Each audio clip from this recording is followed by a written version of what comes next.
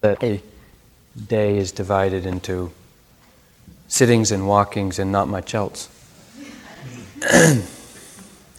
And sometimes yogis get the idea that the sitting is the real practice and the walking is just a filler. Just something to take up the time until we get to the real practice of sitting again. And that's really a wrong understanding of what we're trying to do here. The walking practice is as effective a means for coming to know the nature of the mind and the nature of this experience of mind and body. So please consider that the walking meditation is also a practice for awakening, bringing the mind into the present moment and noticing what's happening. So, as in the sitting, the walking meditation is a formal practice, and there is, as in the sitting, this field or sphere of awareness and the specific movements and sensations and experience of walking within it.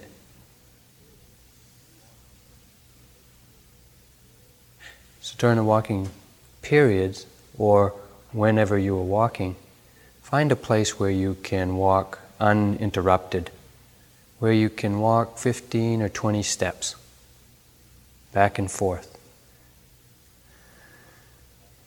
And use that place, use that space, use that track that you walk on as the ground for your awareness. So that after a few hours, you'll have seen everything there is to be seen there, and you won't need to be distracted by what's happening. And then you can really let yourself be with the experience, the physical body experience of walking. I'm going to talk about 3 different ways of doing the walking meditation, and I'll talk about them in sequence, but you can use whichever you find is the most effective for you maintaining awareness in each walking period. So the first type of walking is to walk about normal speed and to be aware of, or to notice the movement of the legs, and to notice left step, right step, left step, right step. And when we move about normal pace, then we can pay attention to and notice or note left, right, left, right, left, right. And when we get to the end of the walking track, to notice that we stop, that we stand, we turn around before we walk back. And so all of the steps, the stopping, the standing, and the turning happen in the field of awareness. And we can note each of those units of experience. Walk back to the other end, left, right, left, right, left, right. Noticing, feeling the sensations in the leg, the foot, the hip, the thigh, the knee, the calf, the ankle, as you walk. So that the corollary of the breath in sitting is the sensations of the leg or the moving leg and foot in walking. The faster walking is particularly helpful when or initially after getting up from sitting, so that you get some energy moving, and if you're feeling drowsy, sleepy. It can generate quite a lot of physical energy, which sometimes helps the mind to brighten up.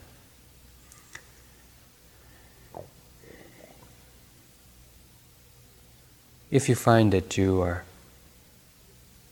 energized, reasonably clear, concentrated, pretty continuous in your awareness, you might want to walk a little bit slower.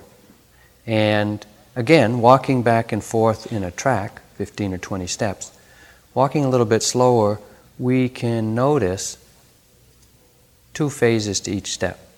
The lifting of the foot from the ground to up in the air, the placing of the foot from up in the air to down on the ground. And so, when we walk slower and pay more careful attention or continuous attention, we can notice more of the experience of each step. More sensations, experience in the lifting and in the placing. So a noting sequence would be lifting, placing, until we get to the end of the track. And again, noticing, stopping, standing, turning, before we walk back, lifting, placing, placing.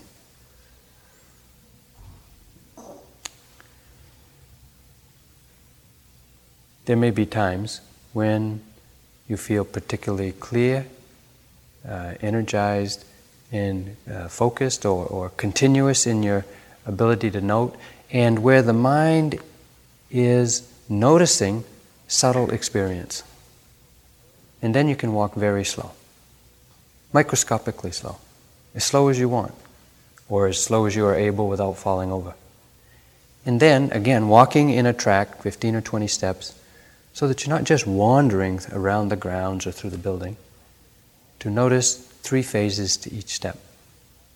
The lifting of the foot from flat on the ground to up in the air, the moving of the foot from behind you to in front of you, and the placing of the foot from up in the air to flat on the ground.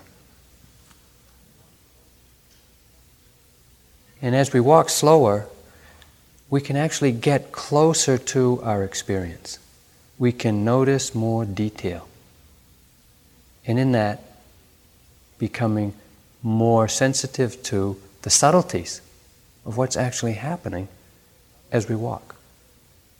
It's not necessary to get involved in the anatomy of walking, muscles and leg and bones and these tendons and whatnot, but rather to just be with the actual experience of walking. Whatever the experience of moving the leg is, the lifting of it, moving of it, the placing of it, before the lifting of the other leg begins. Lifting, moving, placing. Slow walking like this can initially feel a little stilted. It's not how we usually walk. And it can feel a little stilted, and it might feel like you're wobbly or forcing, but with a little bit of practice, it can get quite natural, and the mind, the awareness can settle into and be with that pace of noticing experience. If you find that you're getting really distracted by thoughts, imaginations of one sort or another, then stop. Stop walking. Stand still. Feel the body. Feel the body in the standing posture. Come back to this experience in the field of awareness. When the mind, or when you're able to be with the body standing still, then you can begin again to be with the body in the experience of moving the legs. If you use the walking periods for developing or continuing that continuity of attention, of intention, attention, and your motivation, then when you come back to sit for the next sitting period, you will have the necessary energy and the balance of mind to keep your presence of mind when you sit. So we can actually carry the momentum of our energy, our tranquility, our attention from sitting to the walking, develop it through the walking, and bring it back to the next sitting. So that we're not dissipating the momentum of our attention, our mindfulness, our energy, by scattering our energy around the place and having to begin again at the next sitting. So use the walking period as an adjunct means for developing the mind. Any questions about that? Yeah. I noticed on the schedule that the walking was a full hour. And at most all the retreats I've done, it's always half an hour. Is there a particular reason why it's a full hour each time? Nope. That must be the schedule. Walk for the full hour? If you can walk for the full hour, if you can't walk for the full hour, then come back. Excuse me. Come back and sit. But not just to dissipate your energy by, having a read, a snooze, or a cup of tea. It's okay to have a cup of tea, but that also is a meditation. Initially, in the early days of a retreat, as Joseph mentioned, sleepiness is endemic, both physically tired and achy and sleepy, and mentally the mind is sleepy. Walking is the necessary balancing practice for so much stillness in sitting. So, as much as possible, work with the full hour of walking.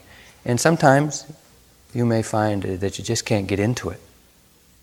And some people have difficulty with walking. You just can't get into it. Stay with it. And sometimes it may take 40 minutes before you drop into being present and into it, not just struggling to get away from it. One thing in the walking is being careful not to walk so slow that you are struggling against your energy, but to use whatever pace of walking you feel or you notice allows you to be most continually present. And sometimes it'll be normal pace, and sometimes it'll be microscopically slow. Be careful about struggling to walk slow when you've got more energy than can be contained.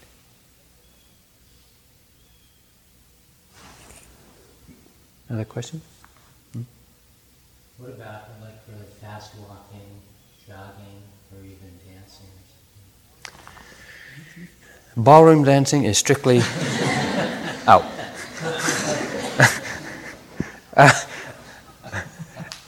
Even by yourself?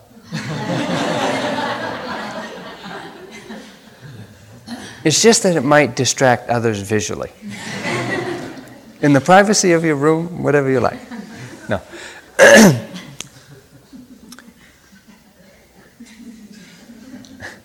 We teach the walking as a practice for developing awareness of mind. Many of the other physical disciplines, I can't comment precisely, but a lot of them have a lot of awareness of body. And if you are in the habit of doing some Tai Chi or some yoga or something like that, yes, do that for what you need to loosen up the body. But it would probably be better to do the walking practice as I've just kind of laid it out, so that you can develop the necessary tranquility of mind and body for the depth of, for seeing the subtlety of our experience. So I'm not saying, no, you can't do some Tai Chi or yoga or, some of these other physical disciplines as a way of awakening the body for one walking period or something like that. That's certainly okay, sure.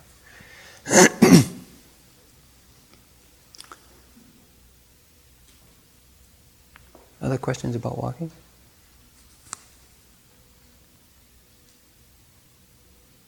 Okay. one thing about the walking,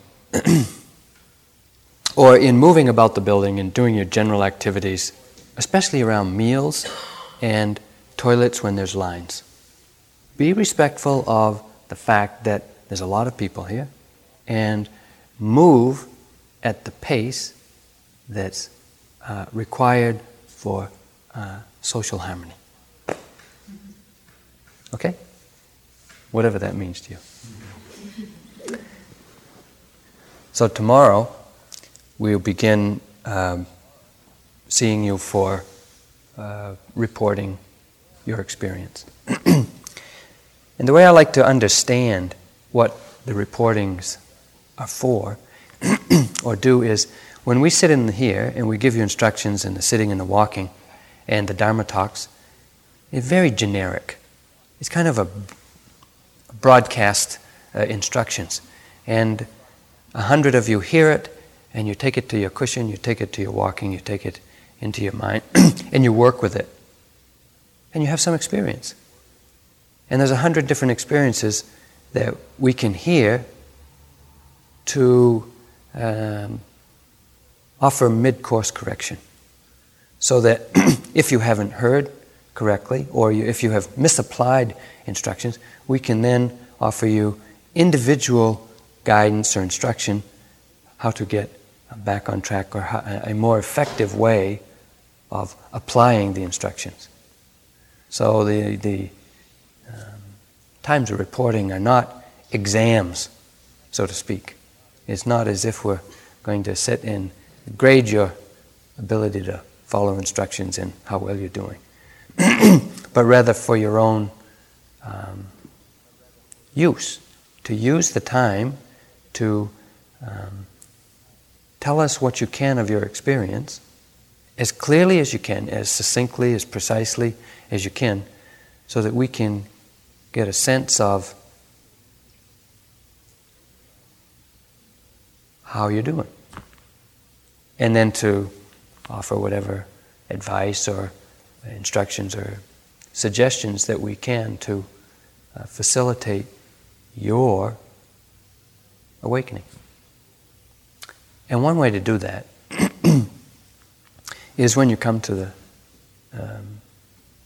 to report, is to speak as precisely, as succinctly, as carefully as you can about how you experience your sitting and your walking meditation, how you experience the body, how you experience the breath, how you experience the walking.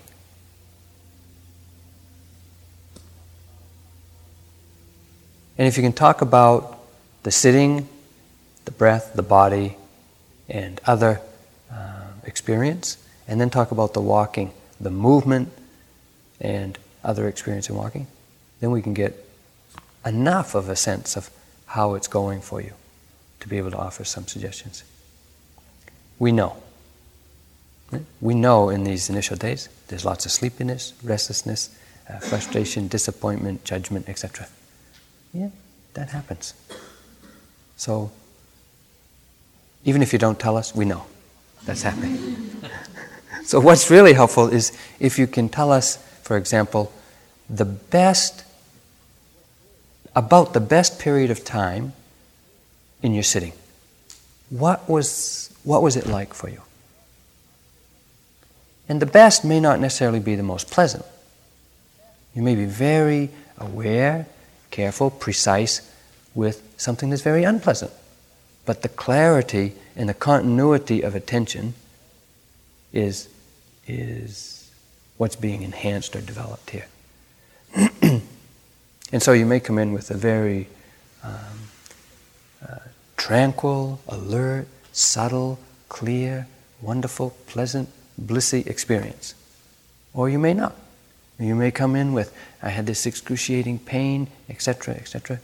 And the clarity, the continuity, and the understanding of either one can be the same. What's not particularly helpful is long, rambling stories about, past retreats or past family of origin dynamics that are therefore causing you to be the way you are, and analysis of your practice. Not particularly helpful. It happens a lot. We do that a lot on the cushion, but reflecting it back to us is not particularly helpful. So if you can try to give a little bit of thought before you come to the... I shouldn't even have to say that.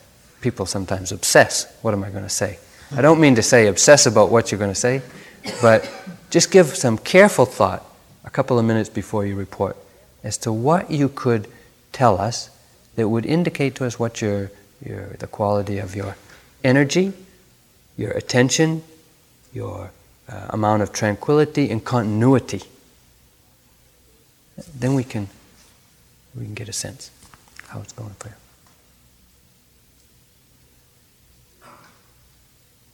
So the kind of reporting that was done, let's say a couple of years ago, where it was sort of like you took one period and you wrote it down and you were very specific about exactly what happened in that period, that's no longer necessary?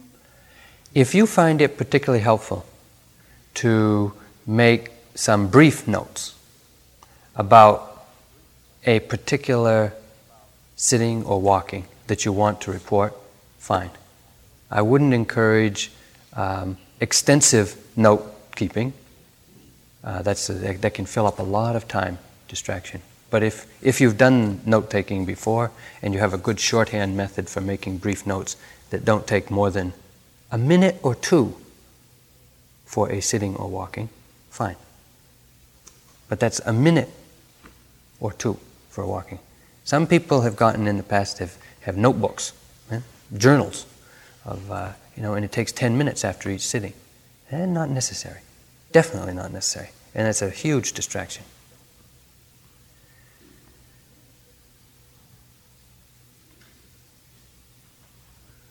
Other questions about comments? Yeah.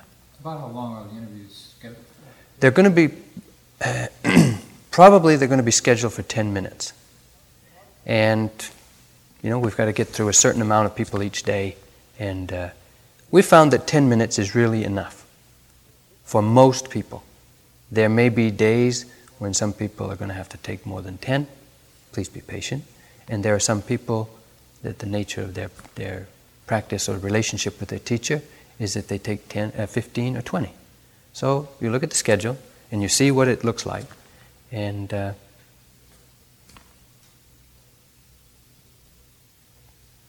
use the time you need skillfully.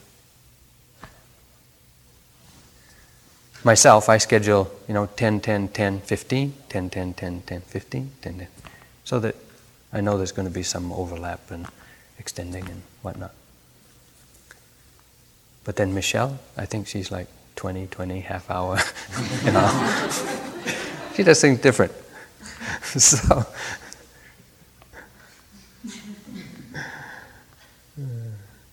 other questions? Or should we walk? All right. Let's walk. Just a specific procedure. Do we wait outside the door with someone in there? Yeah. Is Yeah, there'll be, all the teachers are doing interviews in one hallway. And so there'll be other people waiting. And you'll just have to kind of watch the door of the usually the door will be open if there's no one in the room. When someone's in the room, the door will be closed. So just eventually you'll get to recognize who it is that goes before you. And when they come out, you can come in. Yeah. And some of you may have practiced in Asia with monks as they've been here, and it's very formal. There's bowing and all sorts of formalities. Well, it's not like that with us. And it's just consider. I think it would be most helpful just to consider us as friends who have kind of walked down the path a little bit and maybe can share some of the stories of what's happening on the way. Is it ever appropriate to pass on an interview if you just concentration's going well and you just don't feel like disturbing If you can let the teacher know before they schedule it, and that'll be about 24 hours. But it's because the teacher's schedule, and it's usually pretty clockwork stuff. Then even if your practice is very good, and just drop in and say, hey, it's really going good, and I'll see you in a couple of days, or something like that. Be all right. Yes. Do you have any recommendations for meditation when you're not doing formal sitting or walking? Like what your focus should be? Should it be on the breath, or if you're eating, should it be on the food, or taking a shower? Well, as much as possible, generally, stay in the body. Stay with your physical movements, sensations, experience in the body, so that you're not too fragmented and strung out in thought and fantasy. And we'll be talking more about it, but there's a whole eating meditations and other things. If you're aware of your posture, whatever your posture is, sitting, standing, walking, or lying down, and if you're stay in the body, then. What about the breath? In sitting, for sure. In walking, movement of the legs.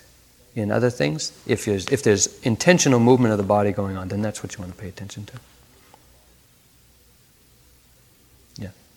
Yeah, do we knock when it's time for the interview, or just let things happen? Do you what? Knock at the door when it's time, or just for an interview, or just let things happen?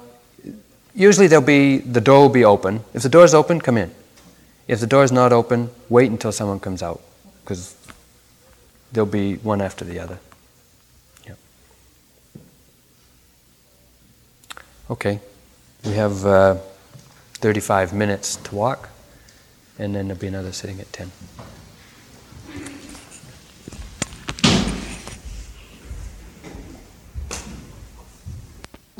Wide, like you would open up the lens of a camera, and then listening to the different sounds coming and going. It's just like listening to a symphony of sound.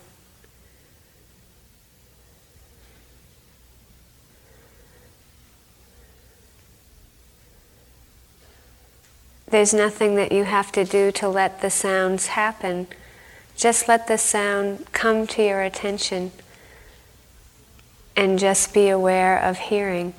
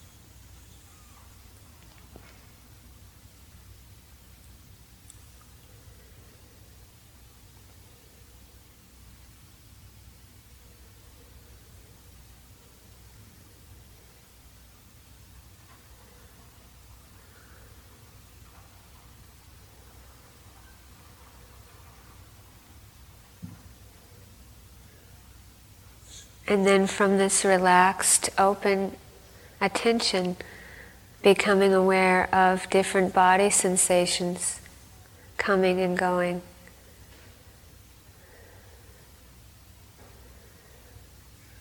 Letting these sensations just come to your attention like you have the sounds.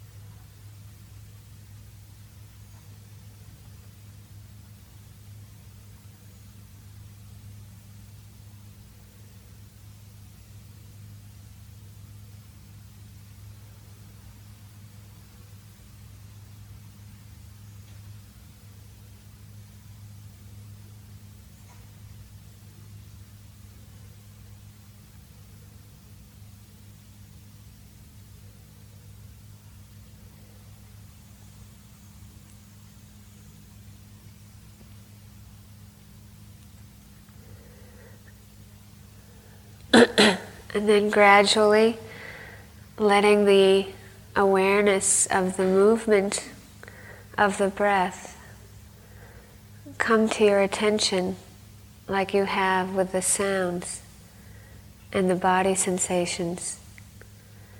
It's just like listening for the breath.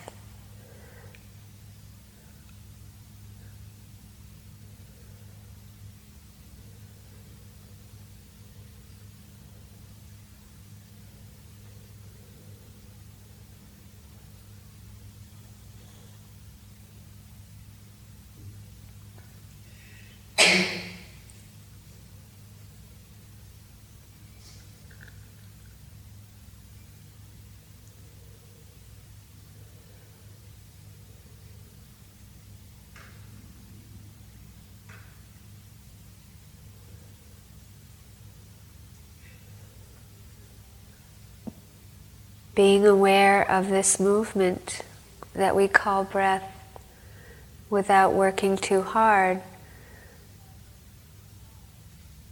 but being as alert as you can.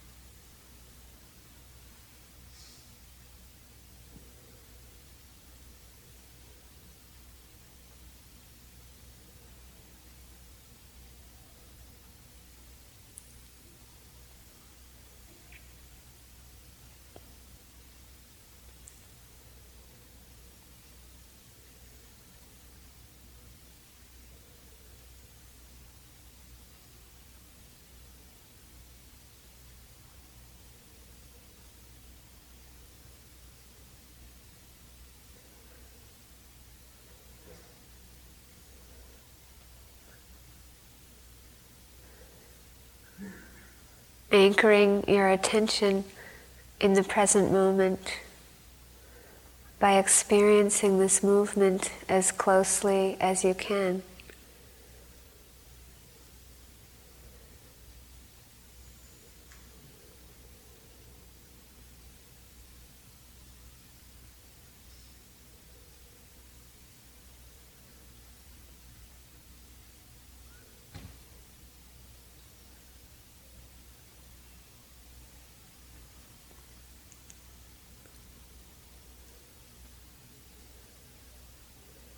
If you notice that this movement is very light, just let it be light. Or if it's vague, let it be vague. If it's hard or tight, just letting it be the way it is.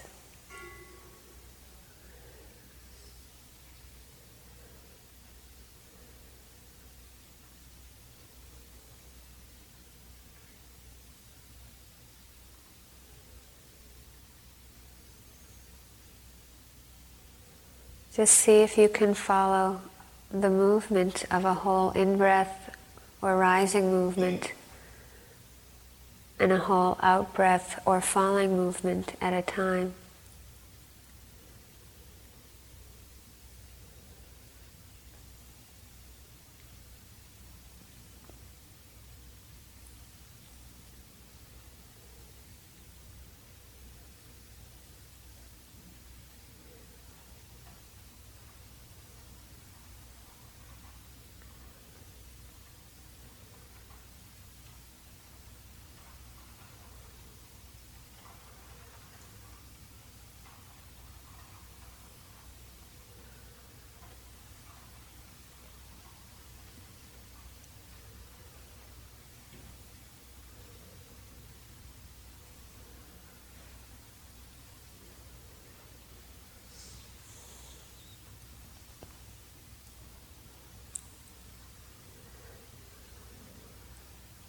You'll notice that thoughts are coming and going like the breath and the sounds and the body sensations.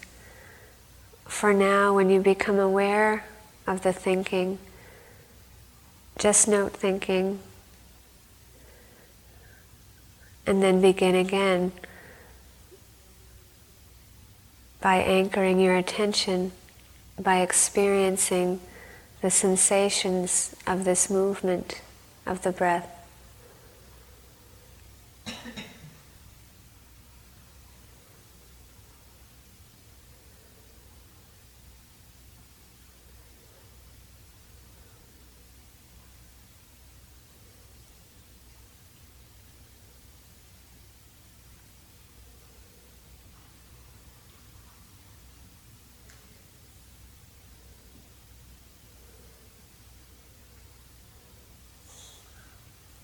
Being as awake as you can and as relaxed as you can.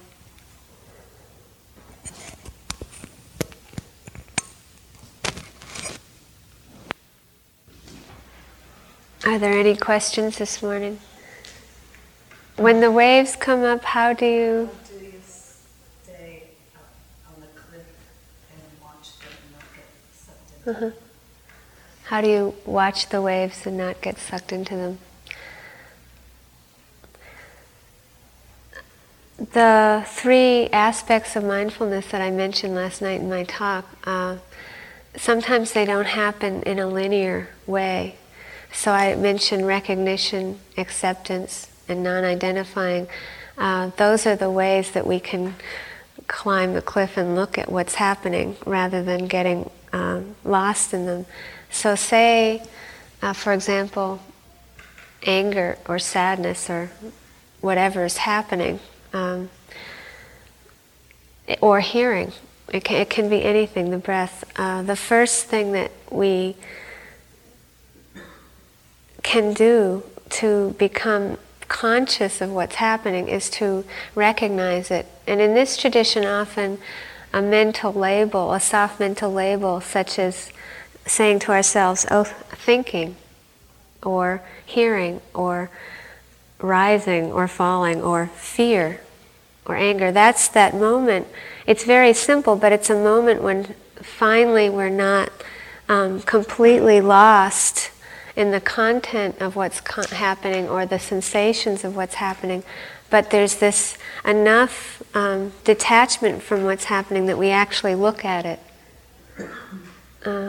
So the recognition is what initially gives us this ability to step back and look at what's happening. Then acceptance is that willingness, and that, this word willingness is really interesting. It's this willingness to drop into the experience of what's happening rather than to resist it. And over time, one can start to really see that it's the resistance to our experience that's so difficult and so painful. So that the recognition is what lets you climb up the cliff and look. The acceptance is what allows you to experience what's happening. And then non-identification is that ability not to take it personally. To just see, it's when you can have the word just in front of things, like, it's just hearing, it's just breathing, it's just fear. And that disidentification is what takes the sting out of life. It allows us to be okay however things are, because we're not taking it personally. Sometimes I find for myself that I have to disidentify with something before I can actually accept it. So I did describe that last night in a linear way, but often until I can see that it's just fear, and I'm not taking it personally, I won't be willing to experience it. So it can happen, from disidentification to acceptance, or vice versa, acceptance to disidentification. It seems like there's a fine line between dropping into the experience and identifying with it. Can you talk about that distinction? That paradox I described last night, where we're developing this attention that when it's in balance, we're able to fully experience what's happening, but we're not taking it personally, we're detached. And that often in the practice will be constantly shifting from being detached but not connected. Or we'll be very in the experience, but we're lost in it. And you'll find that most of the day you'll be in one or the other. That there isn't this balance of being fully in the experience, but also detached. So we can talk about these things, but the actual moment where there is this balance, that's the fulfillment of the practice. It's not that you'll have that experience all day.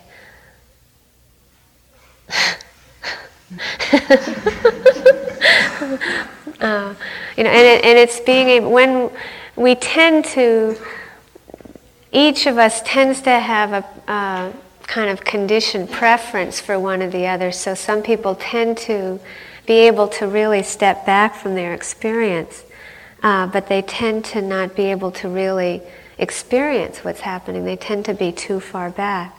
And for that type of person, the art is learning how to keep dropping into the experience, but to use that strength of still being detached. And other people tend to be more, they have this conditioned preference to be more really able to be very fully in the experience, but the way we go out of balance is getting lost in it. So it's like learning to ride a bicycle. If you remember what that experience was like, you fell off a lot.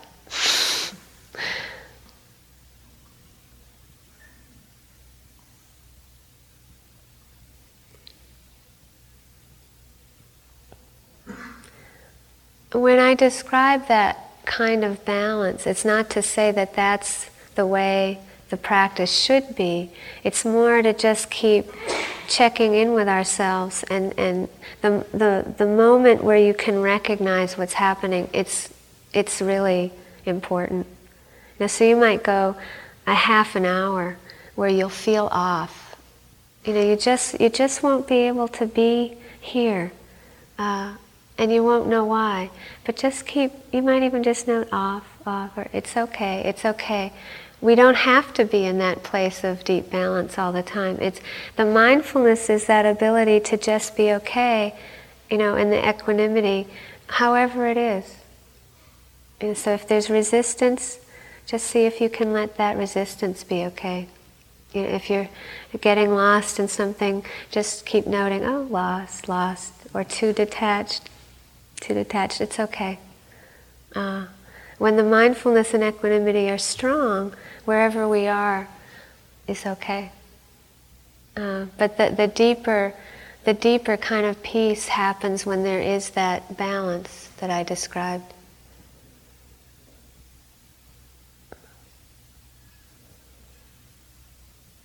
It's a nice, soft, rainy day to practice.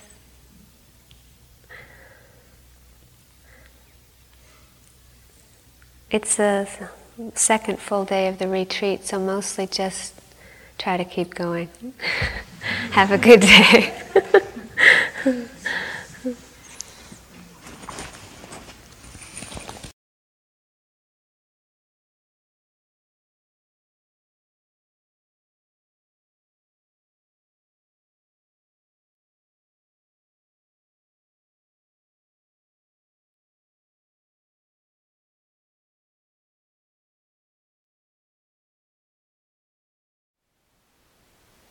Thank you for listening. To learn how you can support the teachers and Dharma Seed, please visit dharmaseed.org/donate.